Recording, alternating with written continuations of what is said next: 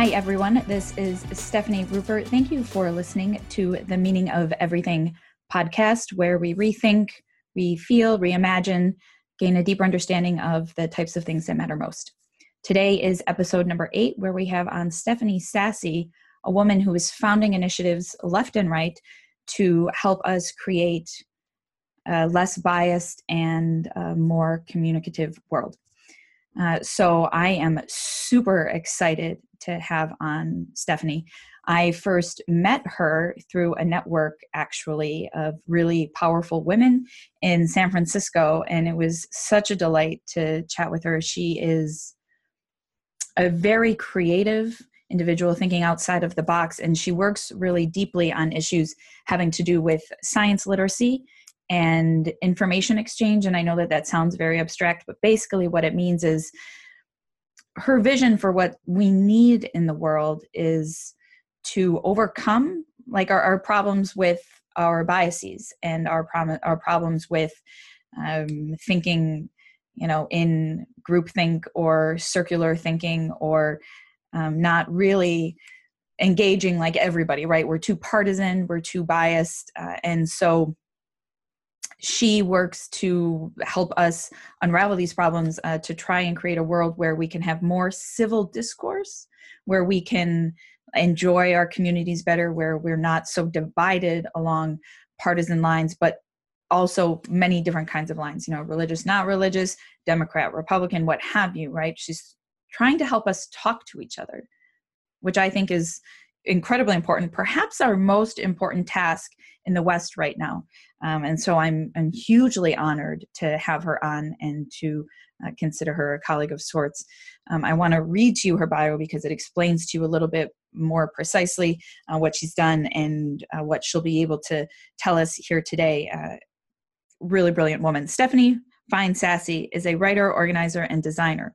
Trained in neuroscience and psychology research at Harvard University, she has co-published on human development and decision-making in leading academic journals, created and taught award-winning courses on information literacy and science communication, and spearheaded nationwide campaigns to increase diverse representation in and of STEM fields.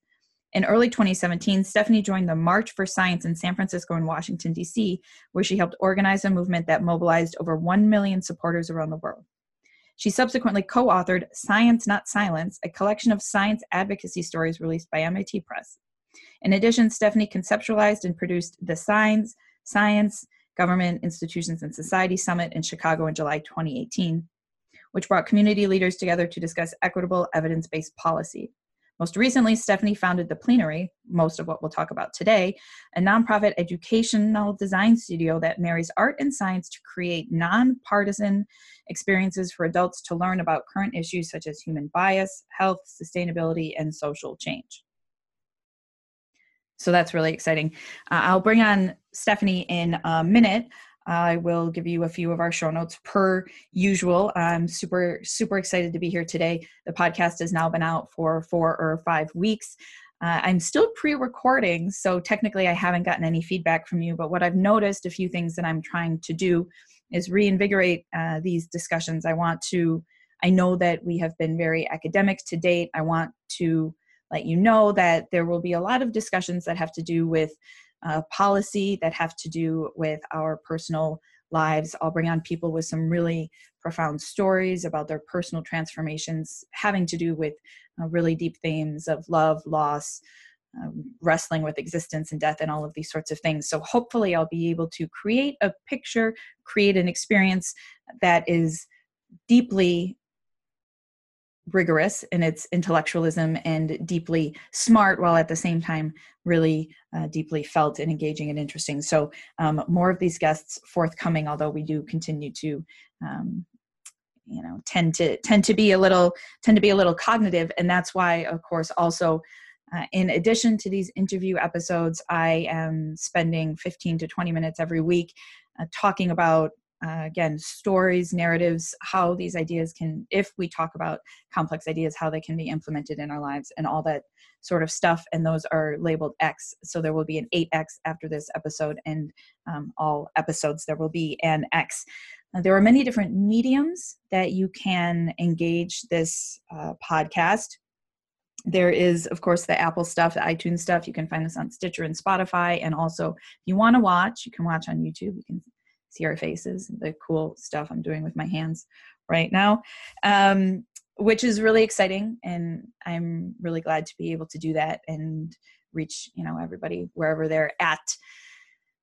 You can find the show notes for each episode at my website, which is stephanieruper.com. Every episode is stephanieruper.com / the number of that episode if you're looking for a specific one, or /podcast for all of them. And if you want to be entered, I've been talking a lot about how I'm giving away books once a week. I will be announcing winners once the podcast begins to air. And you can enter that drawing if you go to stephanieruper.com /book giveaway. You'll find the details there. It's really easy. All you have to do is write a review of the podcast, take a snapshot of it, and email it to tmoeverything@gmail.com. That's tmoeverything@gmail.com, because as it turns out, the domain, the meaning of everything, is really, really expensive. So we're going with Gmail, and that's just how it goes, and hopefully it helps. So that's kind of all of the shop stuff. As always, I am on Insta and Facebook as Stephanie Ruper, and I would really, really welcome you reaching out to me with any opinions you have, any kind of feedback or what have you, because this I want to make really, really nice for you. So that's it for our stuff. I will talk at you more in the next episode. For now, I want to get right to Stephanie, because she's brilliant and you're going to love hearing from her. So here she is. Welcome, Steph. Hi. Hi, thank you for having me. Yeah, how are you? I'm doing well. Nothing to complain about. I can look out right now and I can see the San Francisco Bay. So it's a pretty day, and there's not what we call Carl the Fog out right now. So you named the fog? I didn't personally name the fog. Who named the fog? The people named the of fog. San Francisco? The people of San Francisco. Okay, wait, but this is just astounding to me, because I've spent a fair bit of time in San Francisco, and nobody's ever been like, so Carl's here today. Yeah, I mean, it's completely possible that people have been trolling me for the past 2 years, and there is no Carl. That makes more sense. Is it Carl with a C? Are there Carls with a K? I don't know, but Carl has a Twitter account. Oh, you can follow Carl. Then Carl does exist. Carl's an entity. He does exist. I think he's an entity. Do you know what's the Twitter handle? I do want to follow Carl. Carl the Fog. Hold on, let me check for you. I think it's Carl the Fog. And speaking of entities, on a quick side note, Carl the Fog. No, I'm gonna give up on that effort. No, it is. It's Carl the Fog. Yeah. Awesome. Everybody. His description is like Carl with a K, but with 10% more drizzle. I'm so glad I asked about the spelling. Okay, first follow me, then follow Steph, then follow Carl. Carl the Fog. Yeah. And yeah. Actually, order of operations. Follow Steph, who, by the way, I introduced as Stephanie, but Steph. Follow Steph, and then follow me, and then follow Carl. No, Carl, then Steph, then me. Okay. This is not sponsored by Carl the Fog, just to clarify. Yeah. As you can tell, Steph and I go way back, a little bit back. We go a little bit back, and she's funny. She's really fun to talk to. We'll get a little bit serious. Tell me. I introduced you a little bit, but what are you about? What are you up to in the world? What sort of impact are you trying to make, and why? Sure. So it's interesting to try and figure out what labels to put on yourself. I don't think I've quite found what labels I want to put on myself. The closest would be to say that I'm a writer, an organizer, and a designer. And designer in sort of the broadest sense of the term. I'm interested in designing live experiences for people more than anything else, designing resources and opportunities for people. And so I'm originally neuroscience and psychology researcher. So I sort of started my professional world asking questions about how people work, and then getting more and more curious. Every answer I got led to another question, as I think happens to a lot of us. And I ended up in neuroscience. And then once I got to neuroscience, I started getting frustrated because I felt like what we were learning in the lab wasn't finding its way out into the real world. Yeah. And so I started to sort of examine the space in between science and society a little bit more and try to understand what some of the barriers were there. And I have to say, I started out with these big ideas about how we were going to fix this. We were going to build bridges. We were going to do this and that.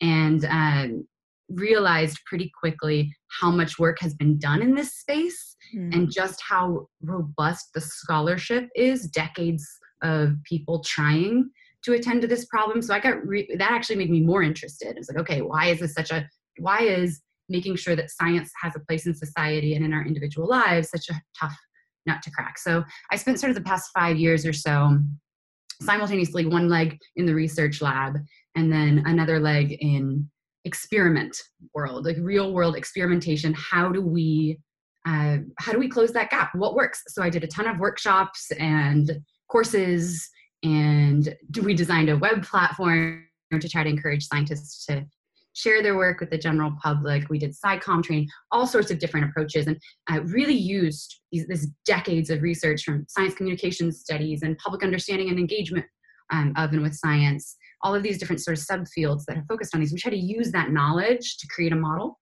and evaluate it every step of the way. And the interesting thing was, things went pretty well. It was like we had some great efforts there, sort of experimenting with what worked. But the interesting thing was that about 2 years, a little over 2 years ago now, we decided to do a fundraiser for this organization that we'd started to sort of host these experiments and try to solve this problem. And I remember sitting with this woman named Amber Boyd, who is an artist and educator that I met in Cambridge. And we were talking about doing this fundraiser for what was then called the People Science. That was the organization that we'd started. And we just sort of threw the rule book out because we knew we wanted to do a gala, to do a fundraiser. And so we were like, okay, we're not going to base this on anything. We're just going to try and create a space that is an amazing time for people and that people will enjoy. And we want to sneak some learning in too. So we picked a theme. We decided on human bias, that was going to be the theme of the event. But really, it was a fundraiser and a gala more than anything. And in some ways, that kind of gave us freedom and flexibility to play a little bit with the way that we were constructing this learning space. And we brought in artists and designers and technologists, and we created this wild experience for people where it was 25 exhibits, and it started with super fundamental biases, like things like how your eyes can distort information, create optical illusions, things like that, up through more complex information filters and how your identity interacts with information and how framing works, all of that jazz, and then ending with more complex sort of emergent biases at the social level, like prejudice and perpetuation of power hierarchies and things like that. Anyway, much to my surprise, it was far and away the most successful thing that we'd ever done in terms of engaging people and making a really meaningful impact. The other things that we'd been working on were fine and had value, but this struck a chord. And I didn't see that coming at all. And over the past 2 years, we've been sort of pivoting our model to serve people in this way that's so engaging, that's much more sort of participatory, and sort of falls into this category in science communication right now of scientists understanding the public just as much as the public understands science, and stepping away from what's historically been called the deficit model. So anyway, that's sort of like a medium-length summary of how I got to where I am right now and what's next. So.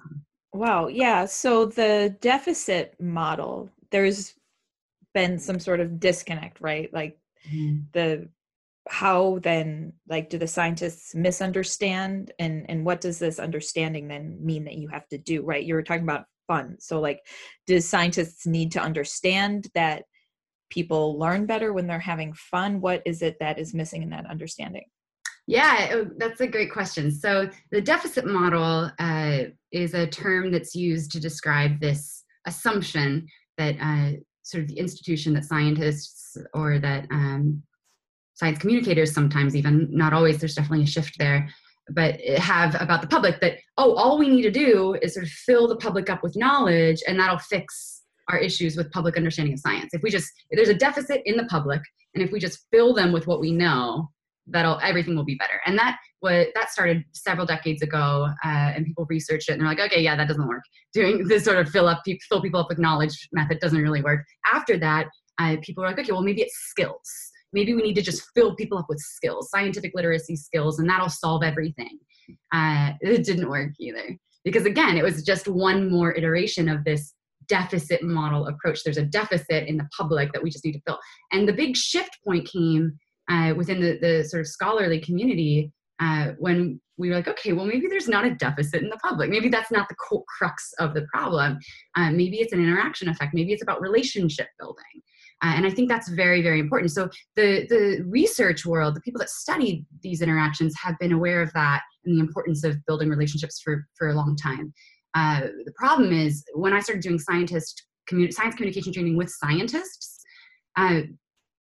when we talked to them about their assumptions about how to communicate with the public, it was clear that scholarship and that sort of scholarly understanding of what to do hadn't made its way to a lot of scientists. And they had still internalized this deficit model approach, even if they didn't know the word for it. So they were still thinking, oh, I just show up in a space and everyone listens to me. And then I did my job. I did my outreach for the day or for the year, whatever it is, my broader impact.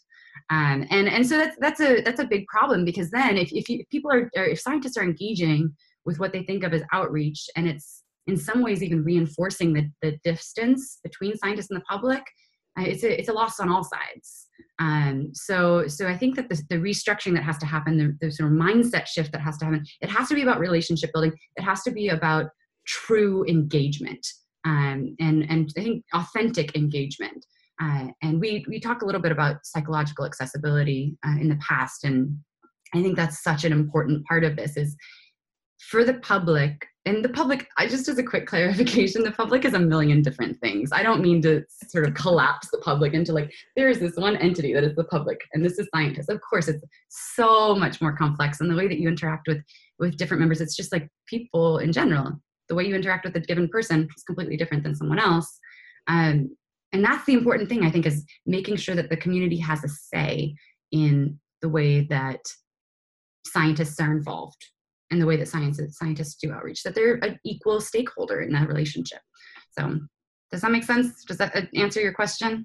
Yeah, that's actually really, really good. And I find it very fascinating that we've seen this sort of shift happen in a lot of different realms. Yeah. For example, in economics, for ages, scholars and what have you thought that people were rational actors and kept trying to model the stock market, and they were wondering why they couldn't. And finally I figured out, oh, it's because we totally misunderstand the human. And completely, and that's because all of these people, all of the scholars are very rational minded. The economists, they're very rational and calculative. And so they can think about themselves as participants in game theory, but not all people are as addicted to like a logocentric, sorry, it's a philosophical, whatever, a logocentric, a very ordered world. And another world I've seen that happen in is in nutrition. Like nowadays, there's sort of this movement to realize that giving people diets is not the same as creating a way to eat that's psychologically sustainable.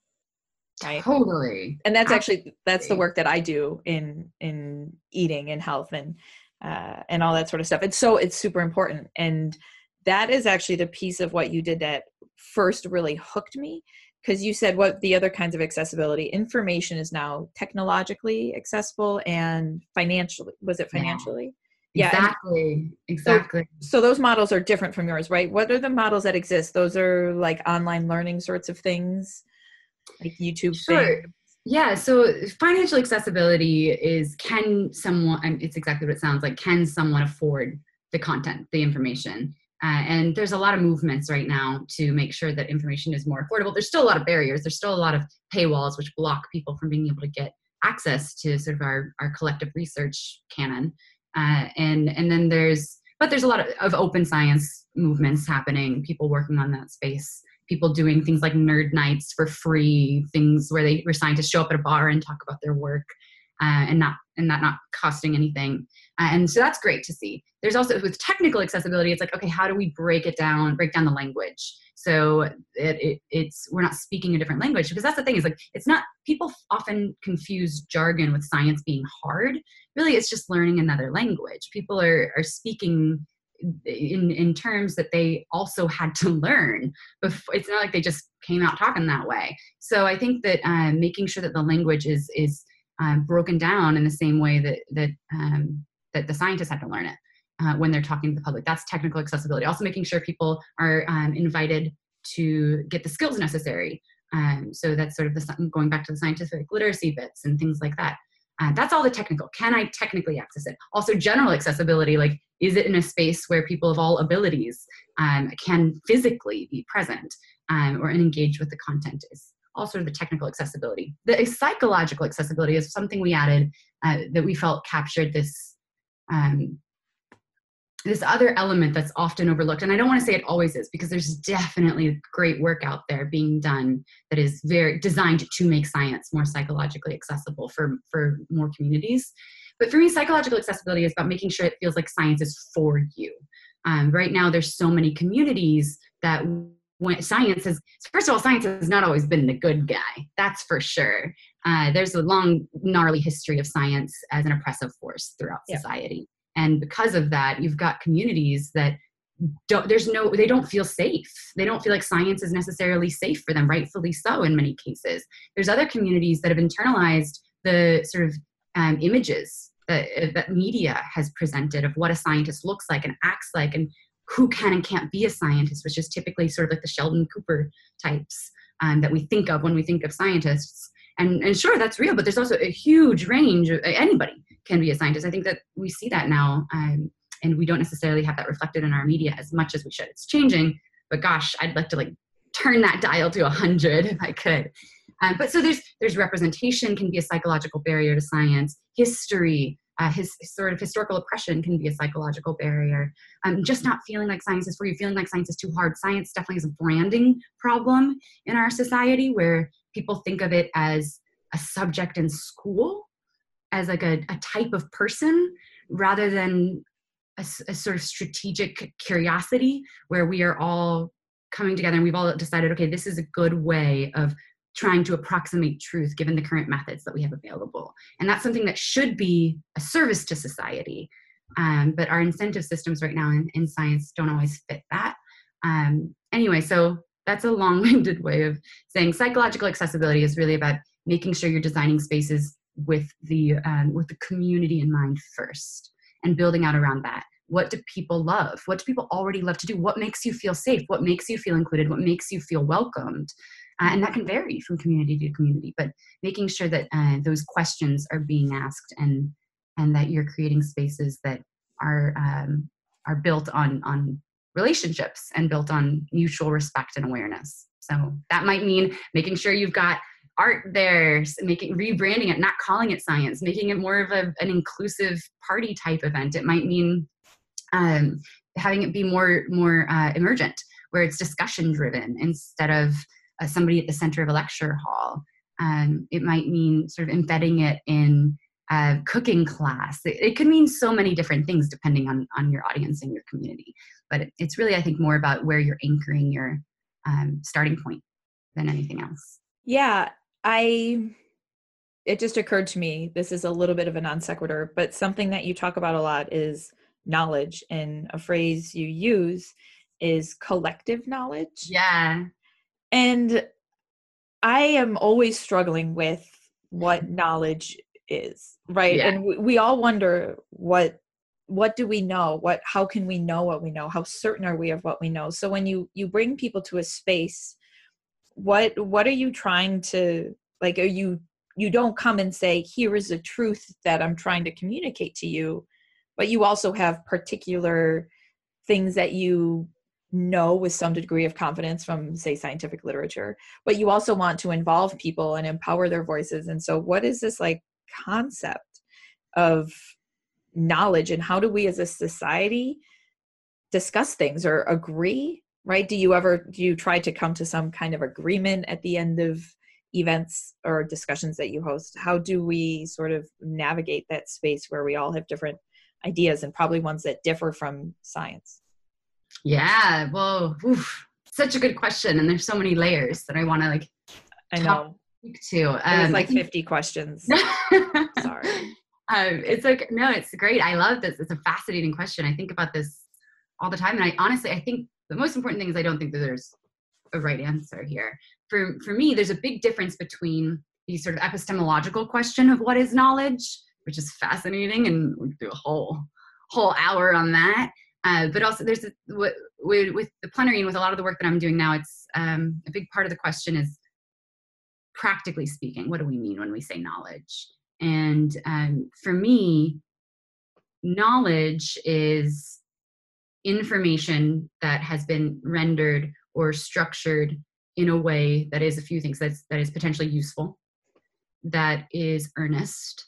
And when I say earnest, I mean there's an authentic attempt to reflect or describe some reality or some sort of approximation of truth.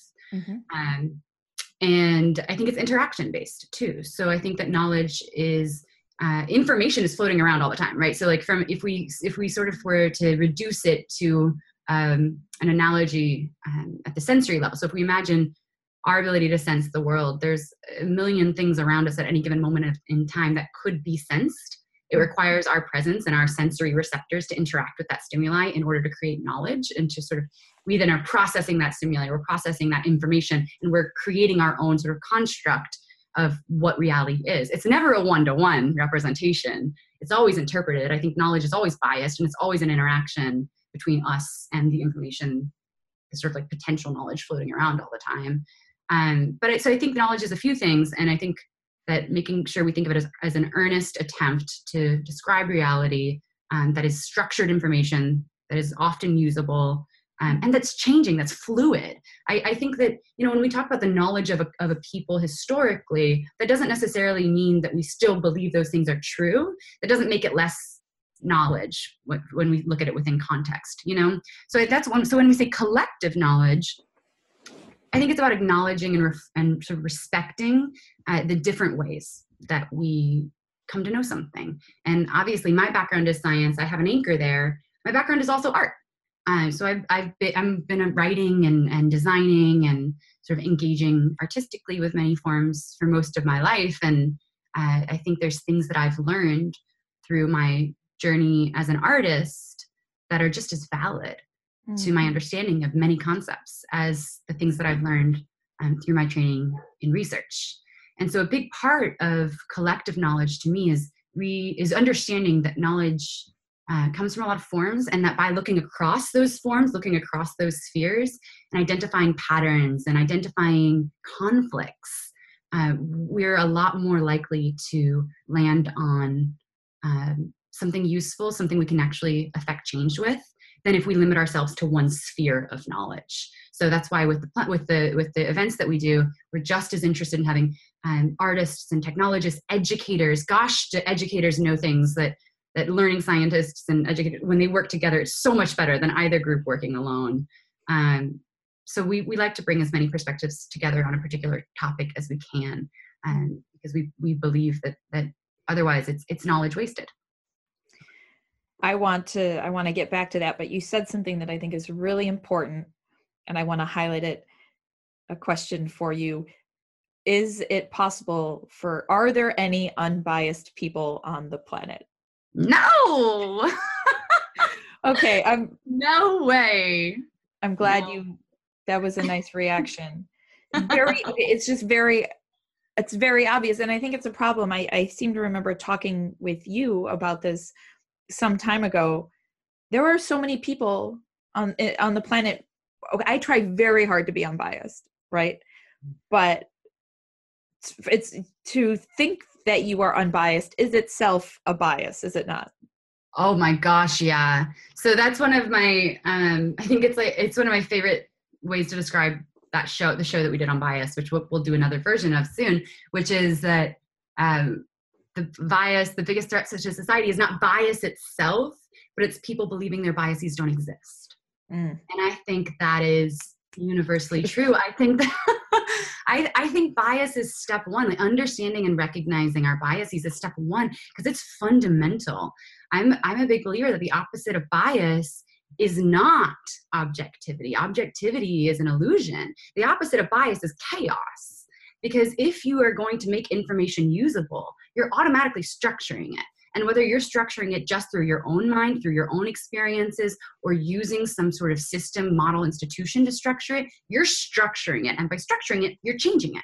You're biasing it in some way. Bias isn't always bad. It can be horrible, but it's sort of an innate, unavoidable part of who we are. And I think one of the goals with the show was not to explain to people how to become unbiased. That's not a goal. We're not trying to teach people how to be objective. We're trying to teach people how to identify their biases so that they can navigate them effectively. Identify the biases, understand where they came from, understand sort of the systems and the structures in society that result in social biases, also understand the structures of the human brain and the mind that can structure our individual experiences and bias those. I'm a big believer that one of the shared mechanisms at the root of so many what I call people problems is a lack of understanding of how we work, of how other people work, and of how information sort of moves through society. And bias is at the heart of those three things. Understanding bias is at the heart of those things. And yeah, that's what I think about. It really is. I mean, that's why this is why a big piece of the project of this podcast and everything is trying to understand who we are as a species. And why I brought up the economics and the diet stuff earlier. It seems to me so obvious that what we need is to understand how we work. And I think you're absolutely right that the bias thing, you called it people problems, and to put a name to one, racism.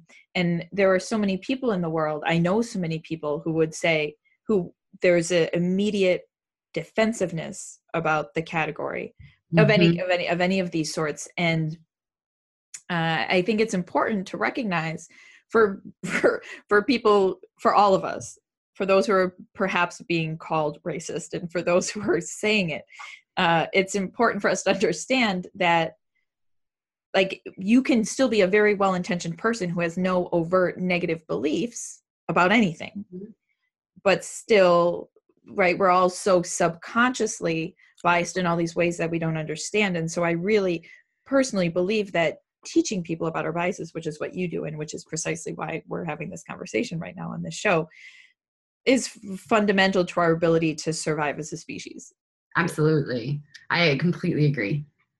And I think it's really, it's important cultural work in a sense, meaning it's not, it doesn't matter. This is another good example of why the methods that we use to teach and engage and build relationships with each other matter so much, because I can go on all day long talking to people about their biases, and they're because of bias going to shut down. And I get it. I felt that way. My partner and I have had some really interesting conversations where I try to explain bias or his biases or my biases. And there's just bias is always in between us. And I use that word loosely. There's a million ways to define the term bias. I use it as the way that the mind or society sort of renders or filters information that takes it a step away from some like objective truth. And so I think for me, a big part of that is shifting towards a culture that celebrates and values different things. Right now, we celebrate and value confidence. We reward confidence. And that's such a dangerous approach to take, because it means people are less likely to change their mind. It means they're less likely to admit when they're biased, to admit when they're wrong. It means they're less likely to sort of acknowledge what it means to be a full, curious human. Confidence is fine as part of a person, but when that's what we're like charm and confidence, that's what we're rewarding, it kind of goes against what I believe are the most important tenets of a cooperative society. The confidence bit is really fascinating. It sort of plugs into our outrage circuits and our sacred value circuits, and right, all of the biases that we have. And it's really problematic, because if you take a nuanced view to anything, like we're trying to do here, you're going to have a really hard time getting people to pay attention to you. Yeah. Do you have any tips for how to make people pay attention to nuance? Yeah. Oh, that's such an interesting question. So I really believe that there are answers to that question sprinkled across different spheres that don't usually talk to each other.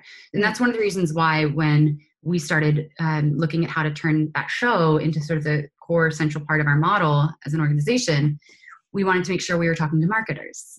We wanted to make sure we were talking to people who have sort of mastered the applied psychology of the human mind. Mm-hmm. And there's a lot of people who've figured out how to distill really complicated ideas historically and make massive shifts in culture. That's not always been wielded for good. But it's certainly, there's a lot of knowledge out there about how to craft spaces, how to craft messages, how to frame. And I think that one of the most important things is, just as we're trying to do with the shows themselves, where we're trying to anchor in the participant, I think the same goes for the way that you talk about the messaging. What does the person already want? What does the person already believe? And when it comes to nuance, most people do actually see them. That's part of their identity. I mean, so much of this is just about our sort of attempt to protect our identities and to confirm our identities. And I think that when you speak to someone's identity and they see themselves as a person who is open, most of us see ourselves, maybe not everybody, but a lot of us see ourselves as open. And so when you tap into that and you say, okay, here's some ways that we can sort of give you an opportunity to express that openness, to engage with ideas and from across the aisle. You know, when I talk to people about the plenary and I talk to them about society, most people say the same things, regardless of where they are on the political spectrum. People aren't happy. Like, a lot of people aren't happy. Maybe we see the extremes in media a lot, but I think that there's a heck of a lot of people in the middle across the spectrum that see themselves as open and curious and that want to affect change, but honestly don't know how to. If you want to affect political change, there's more and more avenues for you to take. There's more and more clear paths to get involved and try to affect sort of macro power, macro level change. How successful that is to be determined, but there's definitely avenues and paths for you to know what to do and where to start.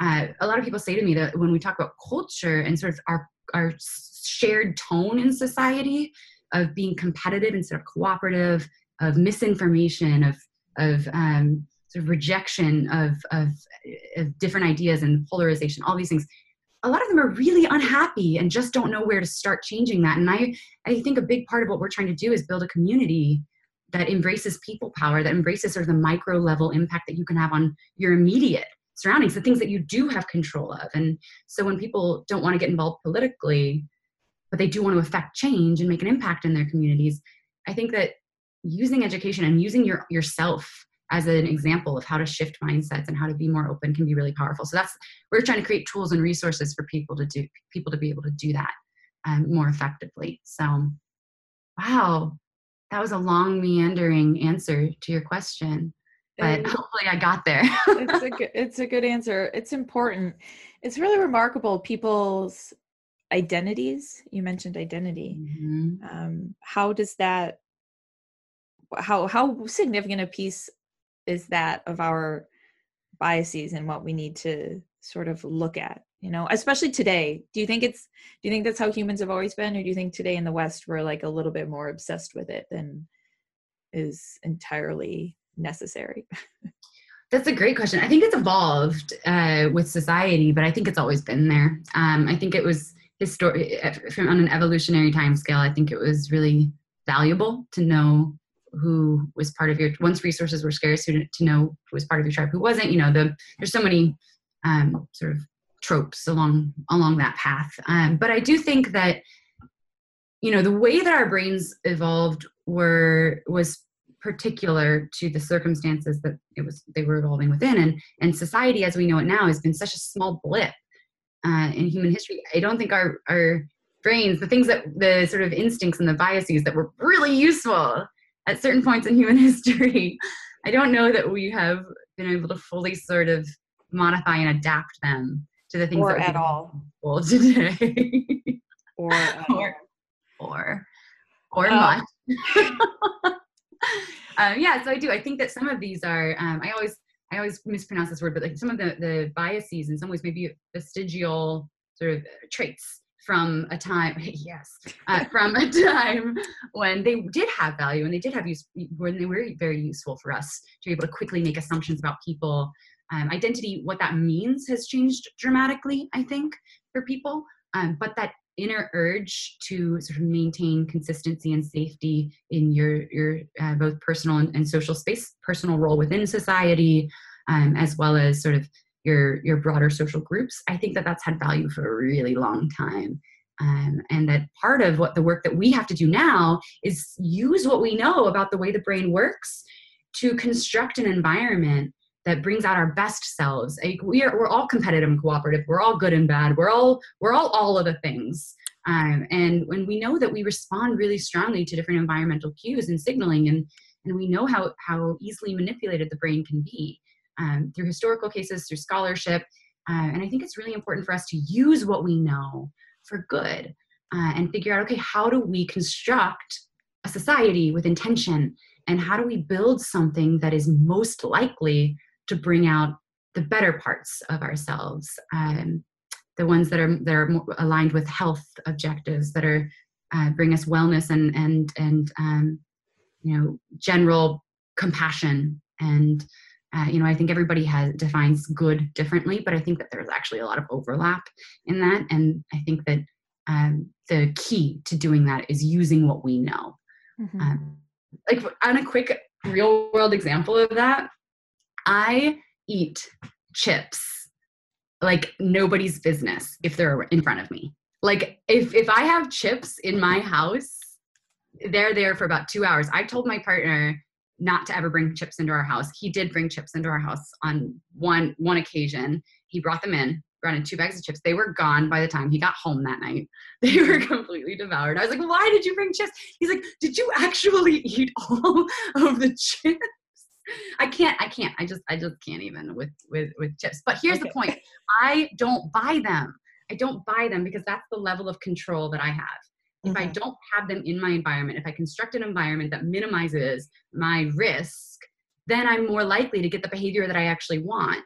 Right. So it's kind of like engineering your environment, sort of designing your life based on, and it's a silly example, but it's true. And I do the same thing. Not chips, but there's a long list of things I do not buy. Right. And inherent to that is an understanding of your personal weaknesses, your personal tendencies, and sort of designing around that. And I'm not pretending that I'm strong-willed in that space. You have to have an honest and authentic conversation with yourself. I think we need to do that as a society. To have an honest and authentic conversation with ourselves about what we're good at, what we're not so good at, and to the latter, what can we build and design to minimize the harm that what we're not so good at can cause. That's brilliant. I just realized we've been talking for 45 minutes.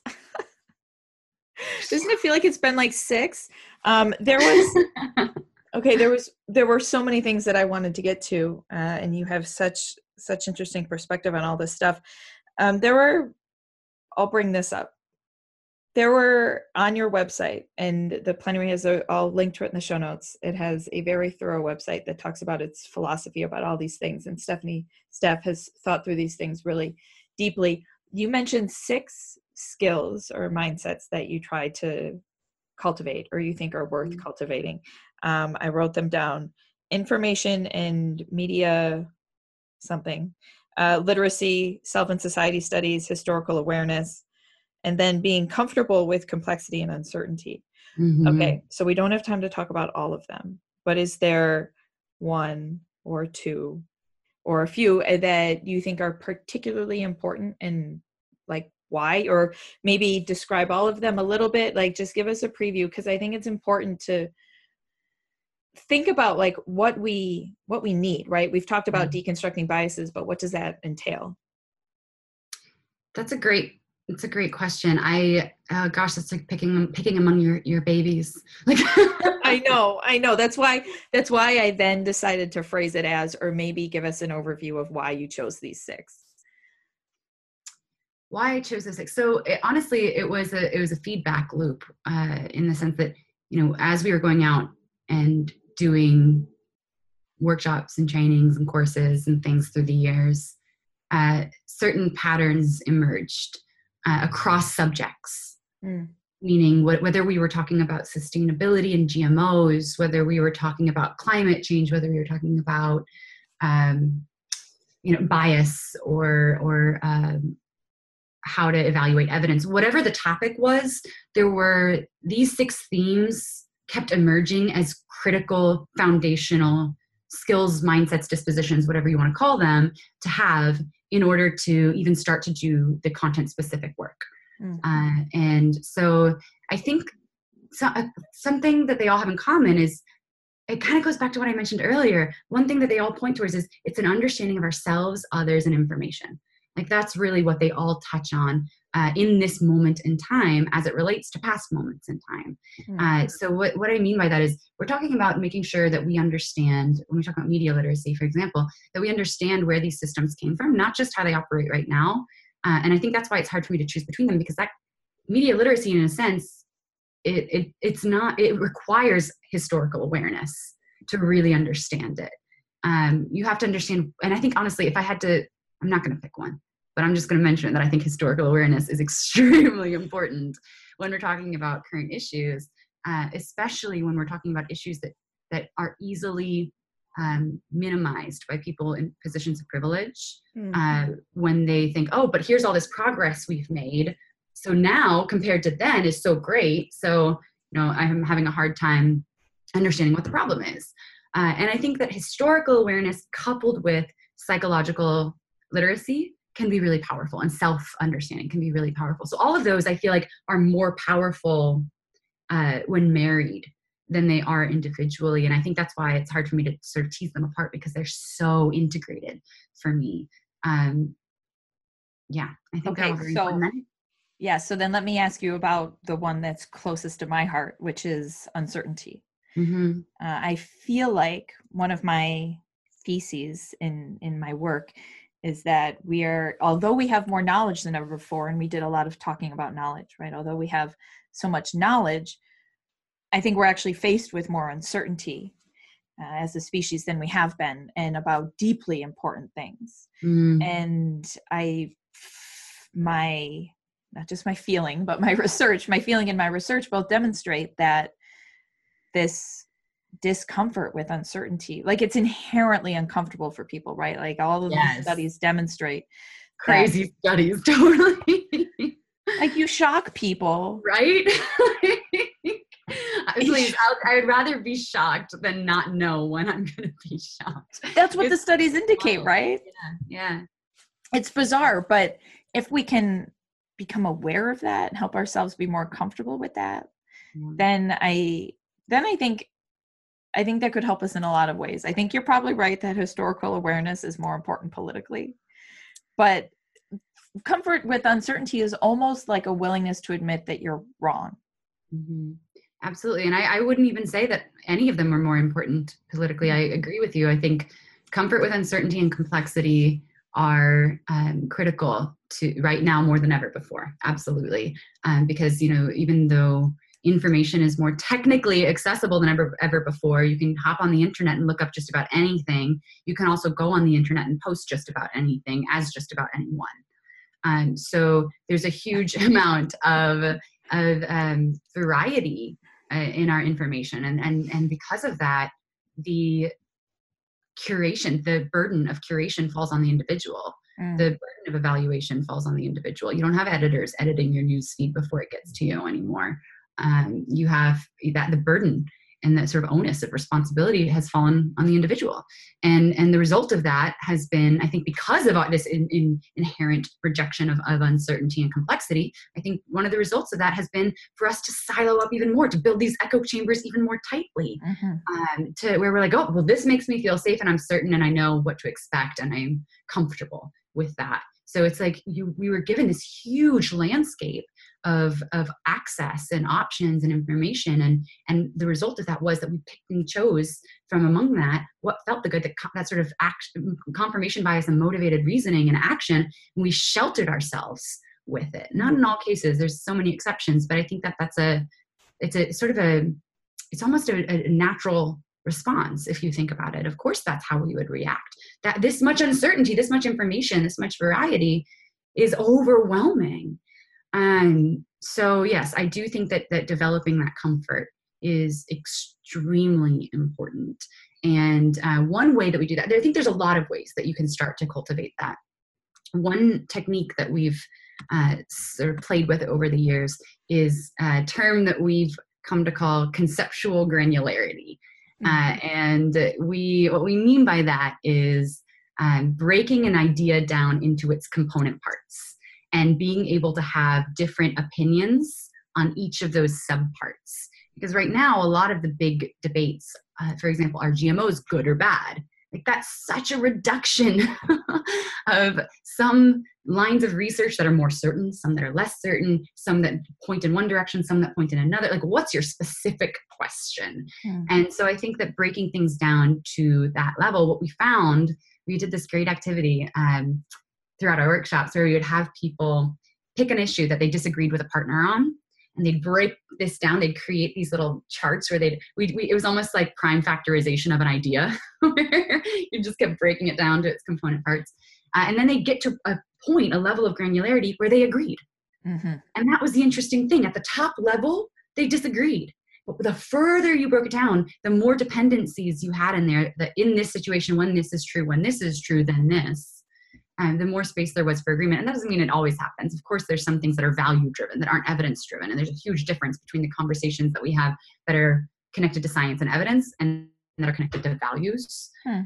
But nevertheless, I do think that fostering a comfort with uncertainty and complexity, I think that they go hand in hand, is critical, and that there actually are pathways to doing that through culture building and community building, more so than just knowledge sharing. Yeah, and our psychological health, it's so complicated.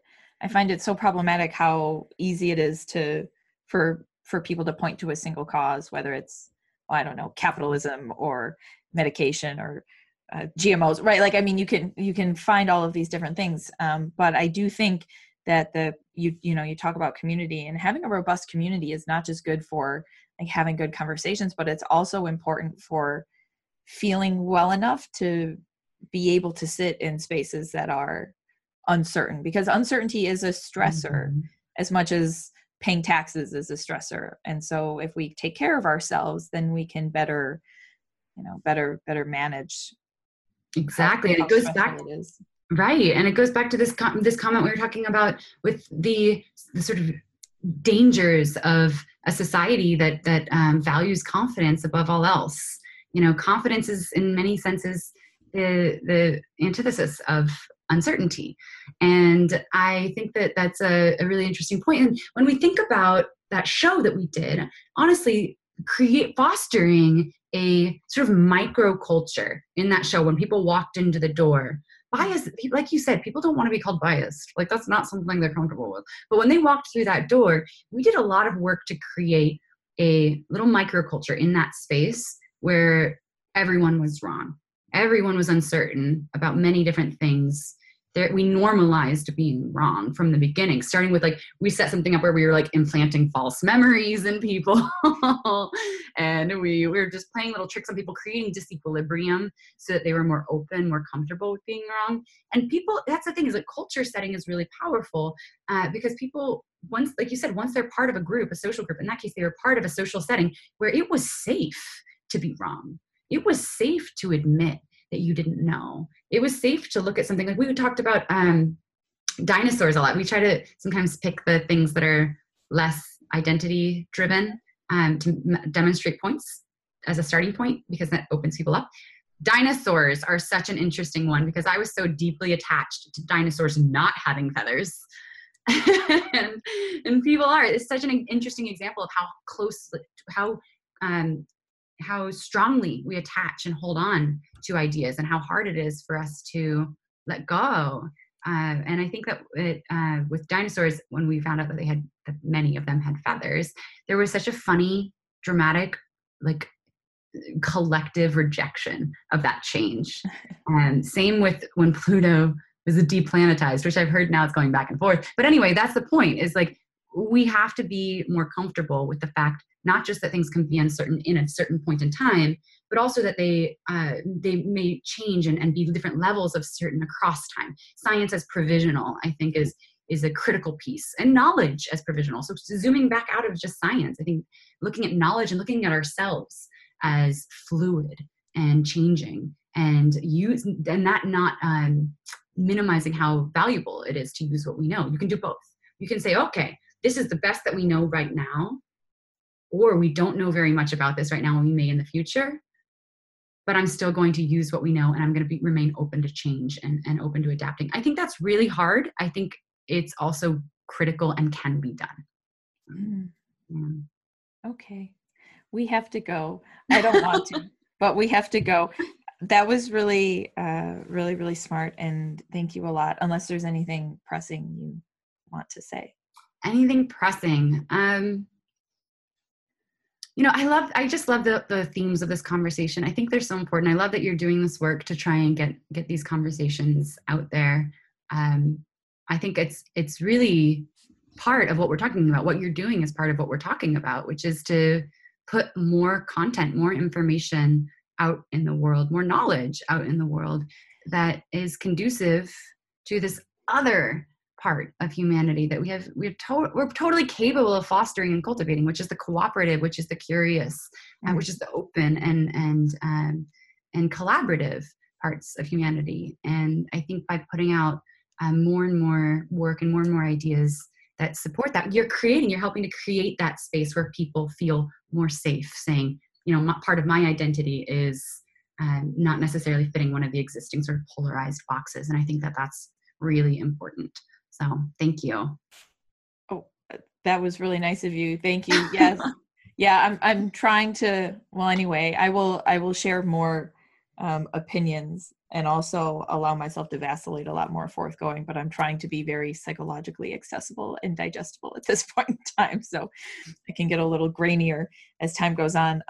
So where can people find your project and projects, and how can they get more? Sure. So you can learn more about the sort of design studio half of the plenary, which is where we do the event production and resource production at theplenary.co. So it's theplenary.co.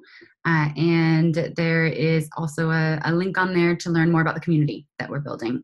So if you want to get more involved and you want to learn where do you start trying to shift some of the norms of your local community, we will have a lot of information for you there about how you can become part of that. And then you can find me on Twitter. I'm at Sastronaut with two T's.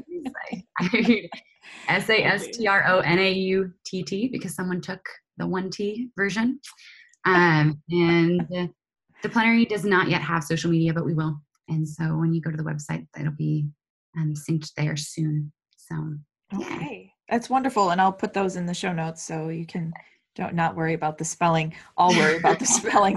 And you can find me, as always, at Stephanie Ruper at all of the Facebook, Insta places, my website, and the like.